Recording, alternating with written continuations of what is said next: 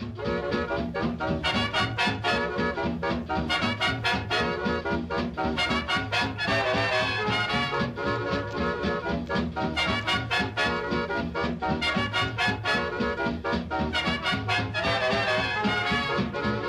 my name is Austin Parenti. And I'm Ermias. And we are back. We have returned with force. The force is a pathway to many abilities. That's not even the right quote, it's the dark side. All right, we'll try this one more time, shall we? Okay, Maybe I should do the intro. No, I got this. Hi, my name's Austin Parenti. And my name's Ermias. And because Aaron would like us to, we're going to get started right away and not say anything boring or controversial like The Rise of Skywalker sucked. So, let's jump into Epictetus. We have a wonderful Epictetus. Are we in ancient Greece? Classical Greece? No, but we are respectful. Okay, yeah. So, we ended last episode talking about the psyche. Hi, welcome to the Academy Podcast. My name's Ermias. And my name is Austin Parenti. Oh, I'm sorry. I thought you wanted to do the intro because I was doing so well. We are back with our final episode on Epictetus. Yes, it is a much shorter series than either Plato and what we had originally planned, but we're just going to keep moving through it and move on to the next one. Yeah, we are in the business of letting people down. So here we are.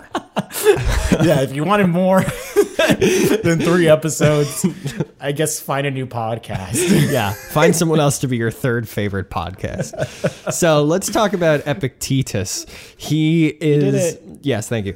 We talked last episode about providence and how that fit into their metaphysic, and then we talked about their psyche, the Stoic idea of the soul and how they kind of process information. And exactly what Epictetus is saying when he's telling people to tame their wills and to realize what's under their control or not. So I thought we could start by tackling that third Stoic pillar, ethics. Okay.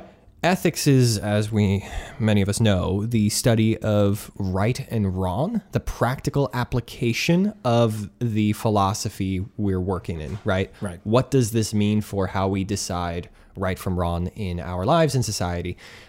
So you've done a monumental amount of research on this. Do you have any introductory remarks on their view of ethics, or what kind of things should we keep in mind as we consider these things?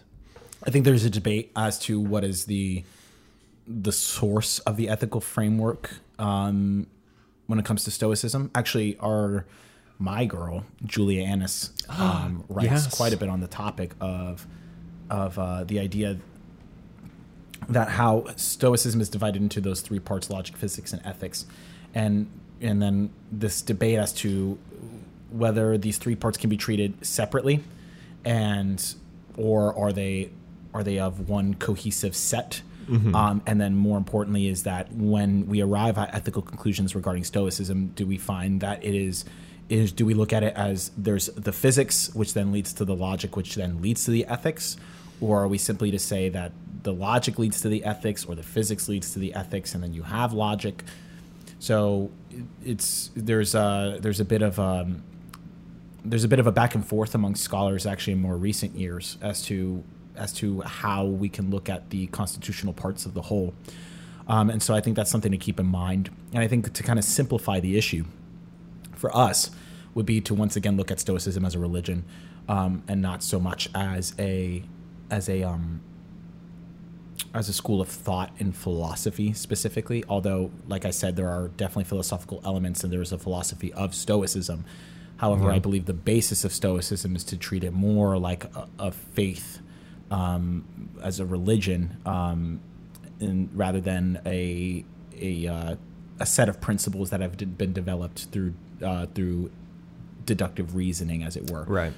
Well, so when I feel like there's so much more to ethics than this, but a lot of our ethical dilemmas come down to like the value of human life. A lot of the big questions that we like to consider have to do with, death, murder, justifiable killing and stuff. And so as I'm reading him, he has a lot of moments where it's like, okay, so the emperor tells you, I'm going to cut off your head. well, did I say that my neck was immortal? Go for it. And, so he's not in that particular instance quite answering an ethical question so much as he's saying this is how your countenance should be, your control of the will as it relates to these issues. But it does leave you with this lingering taste in your mouth, like, what is their conception of is there a time to fight ethically for what is right? And that's not justifiable that the emperor is going to cut off my head, Is there a time? It's so there's an unsatisfactory answer, unfortunately, in that I just respond it's out of your control. So it's like you just can't, like, what do you mean fight for? Like you can't fight for anything because it's outside of your control. I mean, yeah, you could technically, and there are points in the Discourses where he drops in where he says, to care for your fellow man, to worry about your country. However, well, not worry, but to do your part. However, it is the Stoic would see their responsibility, the true Stoic would see their responsibility more in the ability and the opportunity to educate and correct others, rather than in anything that we would think of like courts of law or in politics. Because they would shun offices, really. I mean, of course, if it was thrusted upon them at fate, like if we're looking at Marcus Aurelius, he's like, well, I didn't choose to be emperor. I was put in this position. I accept my fate. But, the Stoic would instead be more concerned with how am I correcting people's behaviors? How am I making people understand true philosophy, to see impressions as just that, impressions, to understand that good and evil, like they do make an ethical statement that good and evil are not things that are present in the world, the material world outside of us. They're only present within the will. They're only present within, to bring up that term from the last episode, the hegemonic. Yep, the hegemonicon. And so it really, good and evil has everything to do, or virtue and vice would probably be a more accurate way in which to talk about it. That virtue and vice is only determined by the actions that you take within your will. So then it really is choose is to assent to. Wow. Okay. So it's that internal for them. Ethics is not this broad sweeping political kind of conversation. It's just daily life. What's right and wrong. It's you choosing to use your virtues properly or improperly. Yes, correct. In your own life. Yeah, essentially. And the Stoic is concerned first and foremost with themselves. Like it is always an act of serious introspection, of serious self-reflection. Taking that Socratic mantra to heart of the examined life, but then going a step further in that when you actually doing what Epictetus is doing, he started a school and now he berates students, and so it's that is the Stoic responsibility is to call people higher, and I think that the idea then is that eventually what would occur is that same thing with Plato is that the foundation of any society would be education, right? So if you want to see your society run in a certain way, if you want to have that, what we would call the guardian class, then you need to educate your children to be that. The idea of institutional reform from the top down to create cultural changes that will then lead to a more virtuous or productive population is inadequate to the ancients in this tradition. It has everything to do with how you are handling the soul of the person. And I think that's weird to us in our modern conceptions, is because we always want to turn to, and I've griped about this before in earlier episodes, in that we always want to turn to that political solution. We always want to turn to, well, what can we be doing in the courts? What can we be doing in the halls of legislative powers that be, and to create the changes that we want to see. In reality, it has a lot more to do with, well, how many books are you reading? What kind of discussions are you having? And whose life are you influencing, and is it for the better or for the worse? We can sit around and we can turn around and we complain about how people spend their money or spend their time, or what our culture looks like in the here and now, and X, Y, and Z, and hell, you can even go on Twitter and start lambasting people. You can go on social media and you can scream and shout and jump up and down all you want, but it doesn't change it. It doesn't change a lick. So really for them is that idea of your ethical obligation is to educate.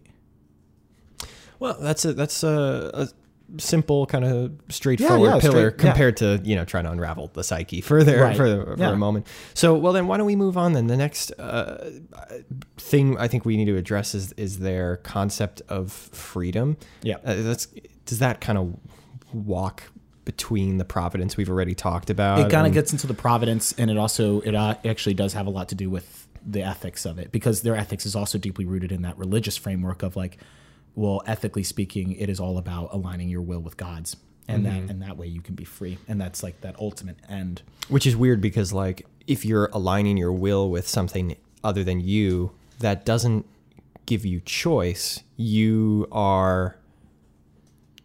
They see freedom coming after choice, after you've chosen to align yourself with God, not before. Because I feel like when we think of freedom, too often we think of it as just the ability to choose many things. Yeah. I always, like the freedom of choice, of opportunities, of options. I think that's something that we definitely identify with today.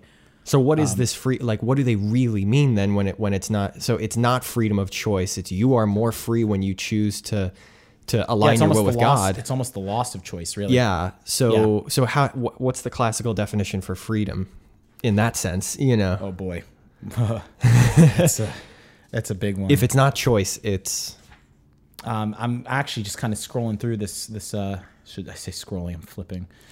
Wow, terrible. Ancient scrolls of Epictetus we're scrolling through. I'm a bad person. That's all right. Yeah. So. I guess I'll read a few quotes. Here we go. I'm just going to go to the meat of it. Yes. Really. Well, then I'll become a friend of Caesar. And this is the section on freedom in Book 4 of Discourses. Well, then I'll become a friend of Caesar. No one will try to take advantage of me as long as I am Caesar's friend. But in the first place, what will I need to suffer or sacrifice in order to get close to him? How much money will I have to spend on how many people? And if I do manage it, well, after all, the emperor is mortal too. Add to which, if by some mischance he becomes my enemy, I suppose I'll have no recourse except to flee and take refuge in the wilderness. But what about illness? I can't escape that in the wilderness. So what remains? Is no travel companion dependable, honest, and above suspicion? By a process of logical elimination, the conclusion emerges that we will only come through safely only by allying ourselves with God. What do you mean allying ourselves? Acting in such a way that whatever God wants, we want to, and by inversion, whatever he does not want, this we do not want either. How can we do this? By paying attention to the pattern of God's purpose and design. To start with, then, what has he given me as mine outright? And what has he reserved to himself? He has conferred on me the functions of the will, made them mine, and made them proof against resistance or obstruction. But the body which is made of clay, how could he make that unconstrained? So he assigned it its place in the cosmic cycle, the same as other material things like my furniture, my house, my wife, and my children. So don't go up against God by hoping for what is unattainable, namely to keep forever what doesn't really belong to you.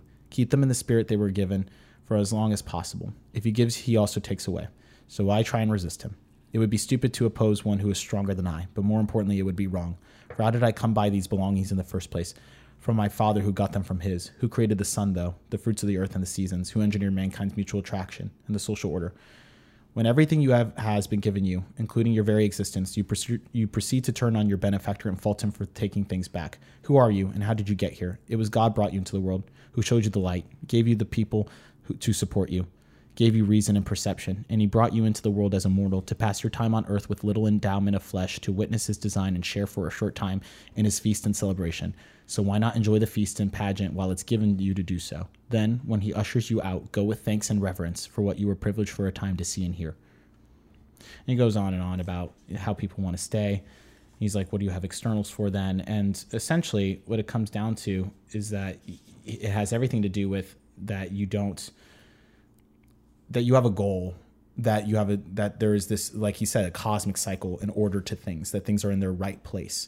And that true freedom is not found in once again, just like being a friend of Caesar's or like allying yourself with other things to kind of get you along the route. So that way you're like free from suffering or any sort of ailments. And it's like, you can't escape it. It will come to you eventually. There's no avoiding it. So just take it on the chin. Like, Yeah. God has given you such gifts, and this is what you have to use your logic, your reason to ascertain what would be the natural order to things. That is a gift from God. And so that's it. What an interesting view of freedom. It's so different than what we think of today. Yeah. I mean, this is actually one, I think his treatment of freedom, I wish I could go on and on, because it is actually the longest section. So most of these sections are like nothing more than a few paragraphs at a time. This is pages and pages of just how he treats the subject of freedom. And all of it having to do with being at liberty to live as you ought. Freedom as the definition of freedom, at least for the ancients, I would say, would be more akin to the freedom to you have the freedom to give it away. You have the liberty to live as you should, to find your purpose and to identify with that, and to live in such a way that is virtuous and that is good and that will bring happiness, because things are good in and of themselves. Freedom is not used for the abundance of choices, because it's only by the eliminating of choices and by the limiting of ourselves that we can then come to the full fruition of who we're meant to be. Because the reality is that me, as a 5'6" human being, I will never be a basketball player, and it would be silly for me to continue to attempt to go into the NBA. Mm-hmm. However, technically, I have the metaphysical freedom to do so, but it would be inappropriate for what I have been assigned to in the Stoic conception of God as what he has given me. However, I do have an intellect that allows me to run a podcast like this. And so therefore it would behoove me best to limit my freedom and then exercise my liberty in the pursuit of that which I have been given. Right. And then instead we are here. Neither you nor I can be millionaire basketball players, and that is okay. That is our lot in life. However, we can do what we can with the time we've been given. Did you just quote Gandalf? But here's what I'm seeing here. I found another section that I think summarizes it again quickly. He's talking about slavery. Now, slavery is the antithesis of, I think, that common idea of freedom we were talking about. Not freedom is submission to Zeus, but freedom in choices, right? Slaves can't do what they want always. Though I would imagine it's different then than it was now. Slavery? Well, meaning not now, but 18th century American slavery was different than Roman slavery. Yes. Mm-hmm. Yes. Okay. As an institution, yes. Treatment, I'm not so sure.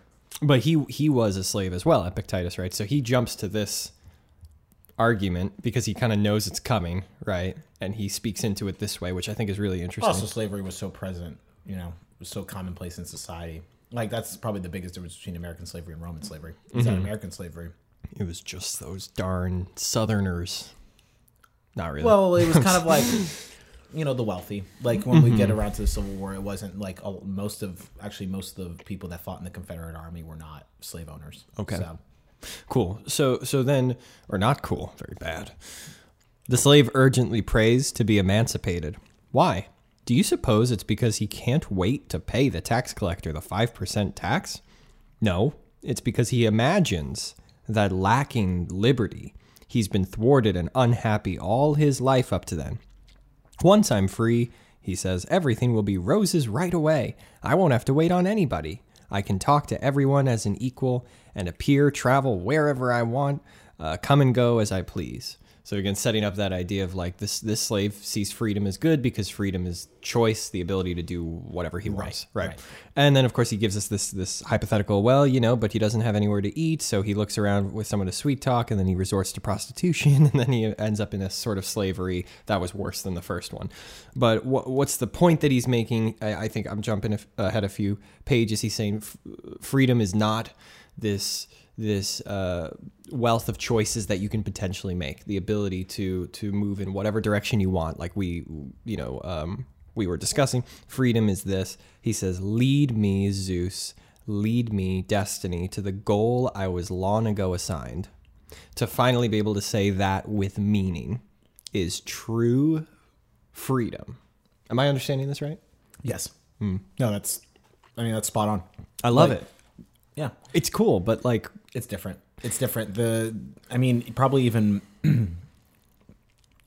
different well, there's some debate about this, but I mean, how the framers of the Constitution, or who the men that we denote as our founding fathers, how they may have viewed freedom and liberty as coming from the Lockean tradition, would still be different than the conception of freedom that the Greeks would have presented, both of the Stoic tradition and of the Aristotelian tradition, which then finds its full expression in the medieval scholastic tradition. And in that you find a very specific kind of freedom, a very different kind of freedom. Whereas I think we've been more influenced by the Enlightenment thought, where liberty has more to do with, like we were saying, choice. We think of freedom in a political sense, where they're always seeing freedom as a metaphysical thing, as something granted by God, of having more of a spiritual nature and orientation. And this is probably a topic that we'll constantly revisit, because for some reason not everybody, but it's kind of been taken for granted that freedom is something that is good. And so you kind of see the full expression, I think, of the materialistic notions of freedom, of this idea of choice, being broken down into economic freedom, and how one cannot be truly free until they're free from want or from need. Yeah. And therefore have limitless choice. And so I think the full expression of that would be how Marx kind of puts it, where once you can, get rid of those economic circumstances that compel one to, like what Epictetus is saying, is like, oh, once you have been freed from slavery, now he has all these, he starves himself and finds himself in dire economic circumstances, whereas communism would advocate instead to say that, well, instead of freedom being of a metaphysical sense, of more about a perspective of your own self, rather let's take it to mean that we would get rid of those circumstances in which one would be desperate. Yeah. And then you are now free to pursue whatever ends that you may desire, what you are truly made for, in an economic sense. And so it's completely different. And now we've come, I think we've even come full circle, because now we assign justice and freedom to anything. So it's like economic freedom, social freedom. We talk about environmental freedom or environmental justice, and we have now all these separate categories, when it's a night and day difference. Honestly, we're running into these issues even when we talk about, like, just recently we were talking about, like, the very idea of, like, the soul to the Greek, like, completely different from our understanding, like a monist understanding of what the soul constitutes, and how they treat the senses in definitional terms that, like, were taken for granted then, are just completely different now. And so we're speaking two different languages. It's crazy though, because, like, obviously I'm not about to jump and start, subscribing to the Stoic religion, just outright. But like, I really do see the value of seeing freedom as not choice, because the problem with the modern conception of freedom, in my opinion, is like, it's treated like an end, but it cannot be, because by their definition, if it's just choice, because then you get to that point and you're like, okay, I'm free of my economic burdens, I'm free of my social restraints, stuff. Now what? You're always left with a now what, if freedom by that definition is your end. So that's what they would just say. Freedom is just a good in and of itself to be obtained, would be the argument, would be a libertarian style argument. Okay, so it's not an end, but it's a good. It's a good, but then again, what you would say is like, well, the good has some sort of tool. Like, what would be the point of achieving the good? Because even the good to a Stoic would be like, once you have, like, obtained that and live that and embody that, it would be happiness. Yeah. That end goal of happiness and peace, and really acknowledging who you really are as a spiritual being, as being a human being at the top of the chain of being. And so I definitely understand where you're coming from. This like, I mean, again, we haven't gotten into, political thoughts on freedom and things of that nature, but where you can see this kind of lacking.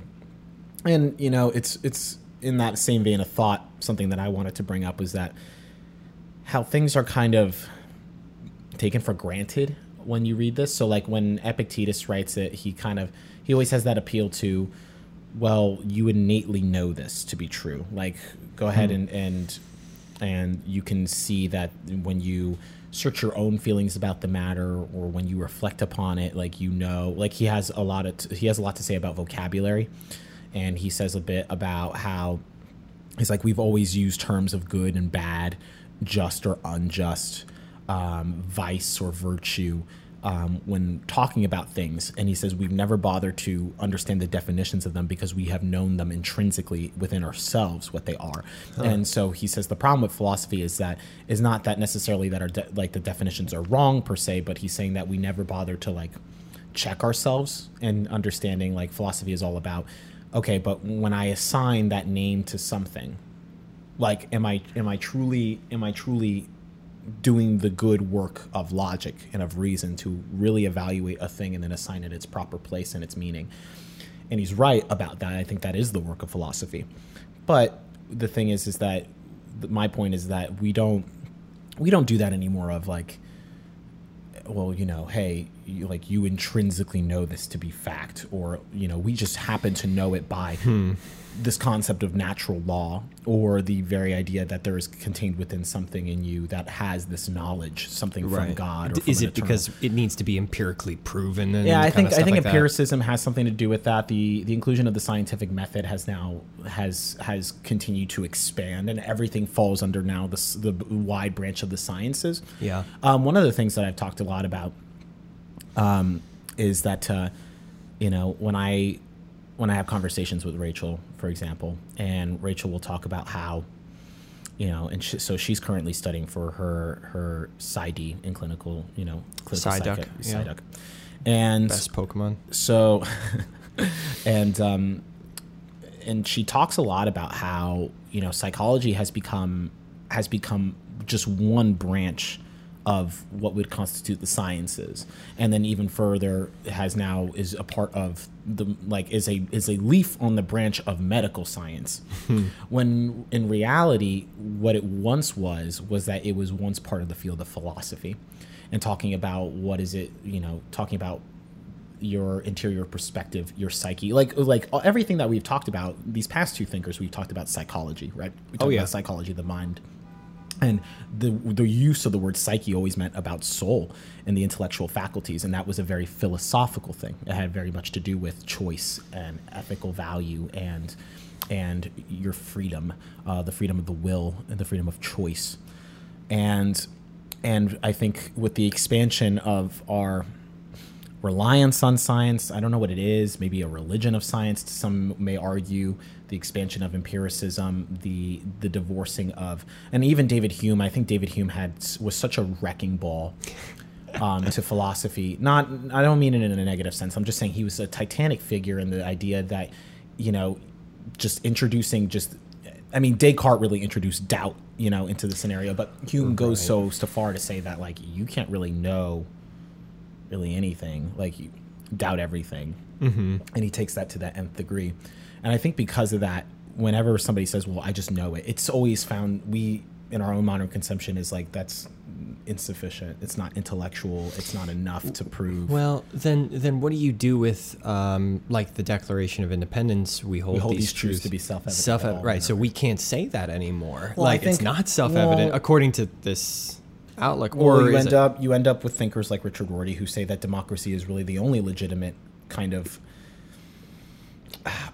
way that we may organize ourselves, because everything is so reliant on just accepted vocabulary, and I think Nietzsche also has a point in this where it has a lot to do with strength and what you want to will into existence, and I think that people could just say, and people have said for thousands of years, it's not a novel idea, but it's just a present idea that it's all just vocabulary. It's accepted vocabulary.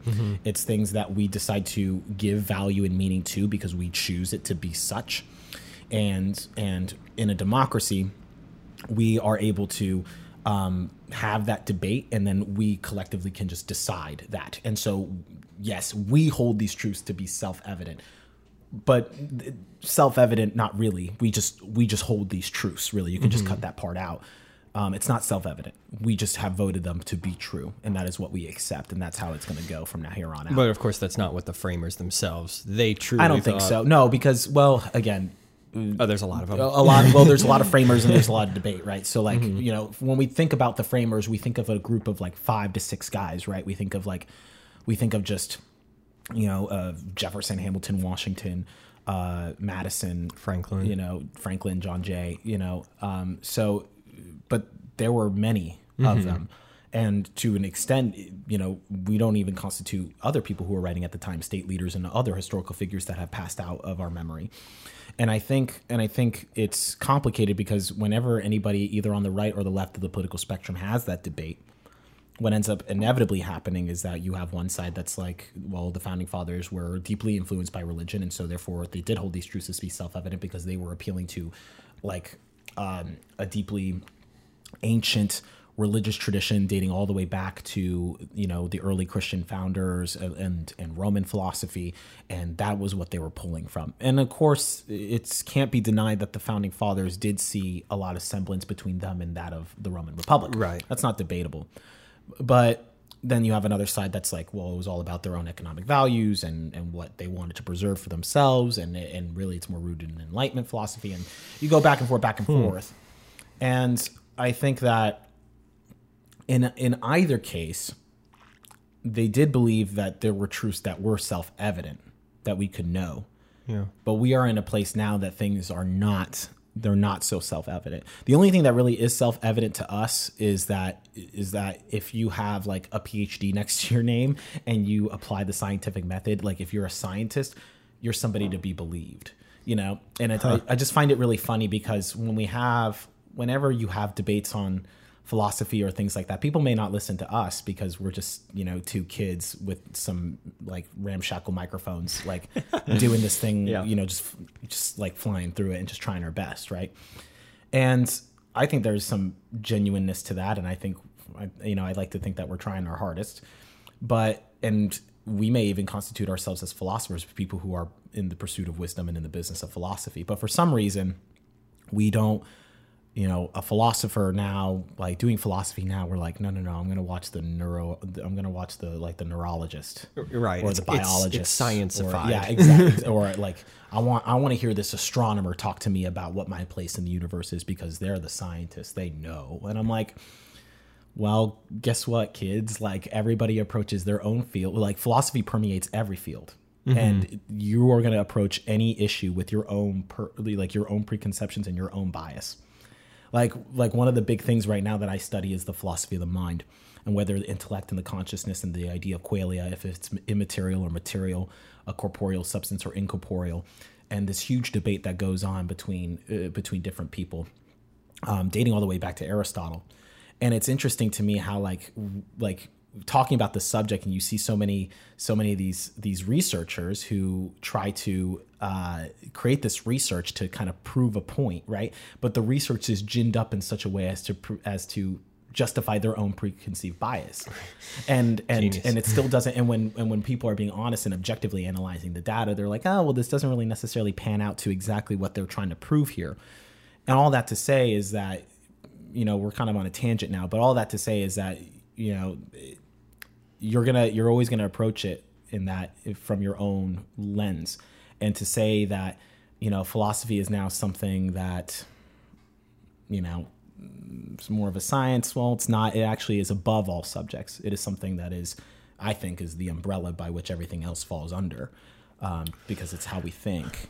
So yeah, whereas like the PhD is the chief academic, license. Sure. That supersedes all, and that's a philosophy degree. Right, exactly. So that reveals, but truly, if things were to be as they really are, it should actually be, if the academy, I don't know if it was honest or if the academy started today, it would actually be a doctorate in science would probably be the the chief that now informs music studies and religious studies and political studies. It has a scientific bend, even though, you know, like, do you kind of see what I'm saying? Yes, because we can only know what is observable, even though there are philosophers that are out there that say that you can't even know that. But for some reason, we're not going to let that go. Like technology and the applied sciences are the real tangible things to us.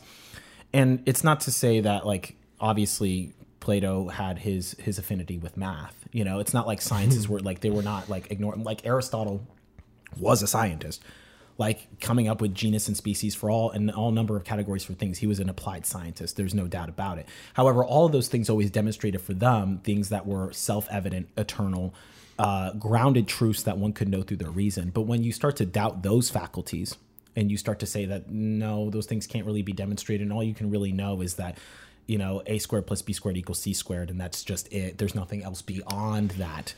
Then I see the schism. You see we're kind of split down the middle, and we're kind of having two different conversations. And those individuals that are out there that do exist, that still hold to an ancient or medieval tradition, are kind of always with one hand tied behind the back, because they're not.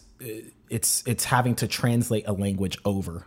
Well, yeah, and that's why some of these debates that I've seen between like theists and atheists, you know, are just stupid, because one is shouting, you know, there's more than just what you can observe, and the other one's like, no, there's not. And that's essentially what every debate boils down to. Yep. Or you see the theist trying to conform these arguments to, well, there is evidence, and you know, and it's like, but you know, I mean, Epictetus wasn't playing that game. He wasn't, you know, and so you're right. It's really weird, and I don't know. We're a little far from the book, but this is all interesting. I mean, this makes me kind of want to investigate like Dostoevsky next and what he said about doubt. You know, because he wrote that letter. I am a child of you know, an age of doubt. There's no denying that, and you know, what his theism looked like because of that. It's an interesting hinge figure. Dostoevsky was concerned about railroad networks and the telegraph. You know what I mean? And it's like how much of a far cry.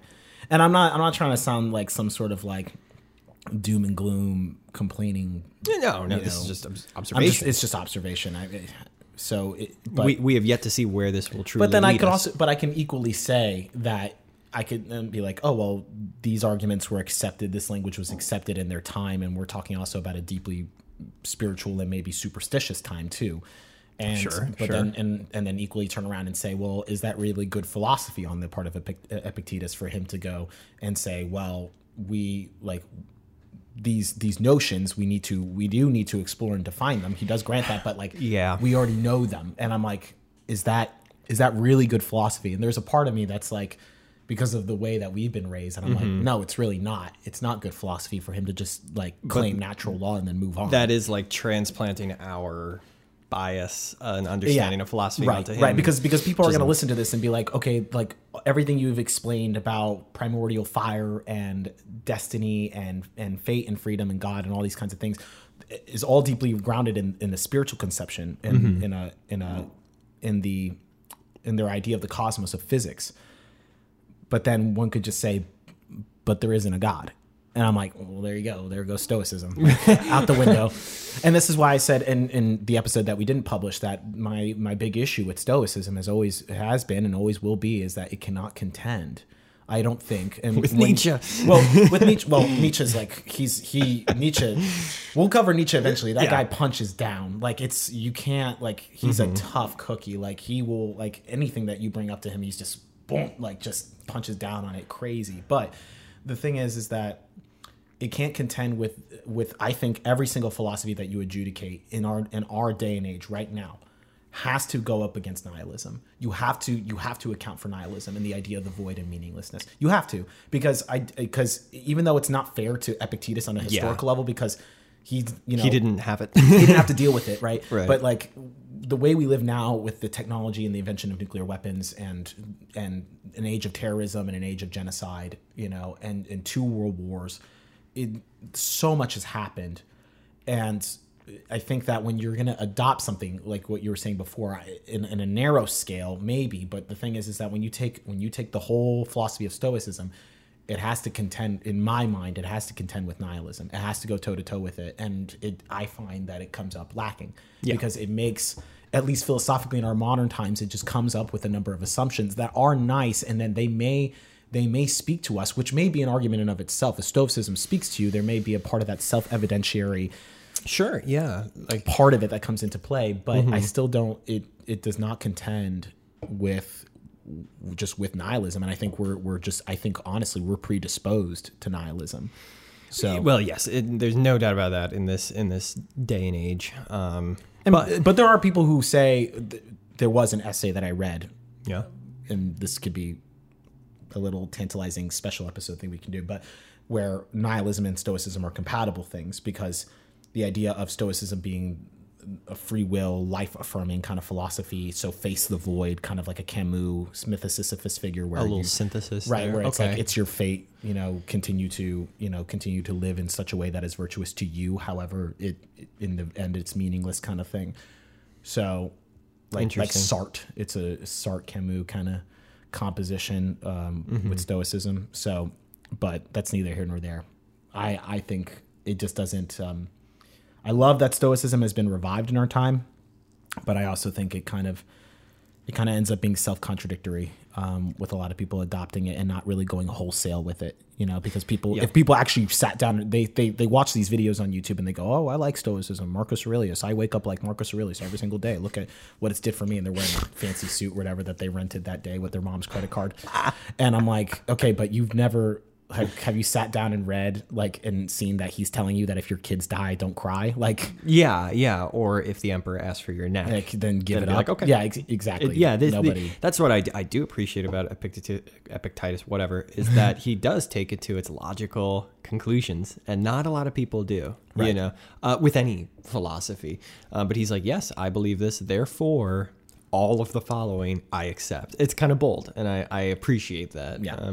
That he's not hiding it. Truly, it is. You control what you control. This little, it's a very little blade of grass, and and you love it. That's it. Right. Everything else is and hey, that is enough to again. I'm going to keep playing the practical side of things as we're coming up on a conclusion. Anyway, it seems, but practically speaking, he's absolutely right. There is very little in your control. Sure. Even if you ran a really big business, consider all time and space, that's not a lot that you control. And so just do that and do that well. And of course, adherence to the virtues. I love that too. So this has been beneficial to me for that reason. But yeah, I am not about to maybe adopt Numa and the whole array of philosophy behind it. Though I also do like his points on freedom. I think that there's some real value in reframing it. Just honestly, just knowing there's another way to understand freedom, that it's not just what my particular time and place have given me. There are other definitions. That's always really beneficial, even if you don't agree with them in the end. Well, I'm still waiting to have the privilege of finding a book I agree with. So we'll see. I mean, I'm just not wholly convinced. Well, I got a few for you. Oh, the one that I'm writing. the children's fantasy book that you're writing. You're gonna hate it. You're gonna be like, yeah, this isn't systematic enough for me. Anyway, okay, so we did ethics, we did freedom, we did how it contends with nihilism, empiricism, and in the modern age, and I mean, I'm pretty holistic approach. I really, honestly, we this book, it repeats itself a lot. I mean, I encourage people to chip away at it, have it on your bookshelf, pull it out every now and then, read a passage or two from it, get what you can out of it. I think that if you want a real good, deep treatment of Stoicism as a just looking at the logical deductions of Stoicism, the more we get into it here, for sure. But there's also if you want to read it for yourself, Chrysippus is your guy. Cleanthes as well is your guy. But again, they're fragmented works, but you can read them, and I think there's a lot more there. Epictetus is definitely good if you want the words of wisdom, the moral maxims, the nice passages to read when you wake up in the morning to kind of, I don't know, orient your soul, Yeah. if you have one, towards whatever it is, or the collection of randomized atoms that you are and chemical biological reactions, and you guess, well, then really there's no point in you reading it, is there? So it's been a pleasure. We're happy to be back, and stay tuned for our next book, which we will not reveal here yet. No, it's a surprise. Yeah, but new we book, promise. New song, new graphics. It's going to be great. We'll do our best to not let you down. And I'm picking it. So yeah, so it'll be better, I guess, apparently. All right. Alrighty. Love you guys. Glad to be back. Continue to share us around. Follow us wherever we find ourselves online. And feel free to send us an email if you have any more questions. And we will be back with a new book. Indeed.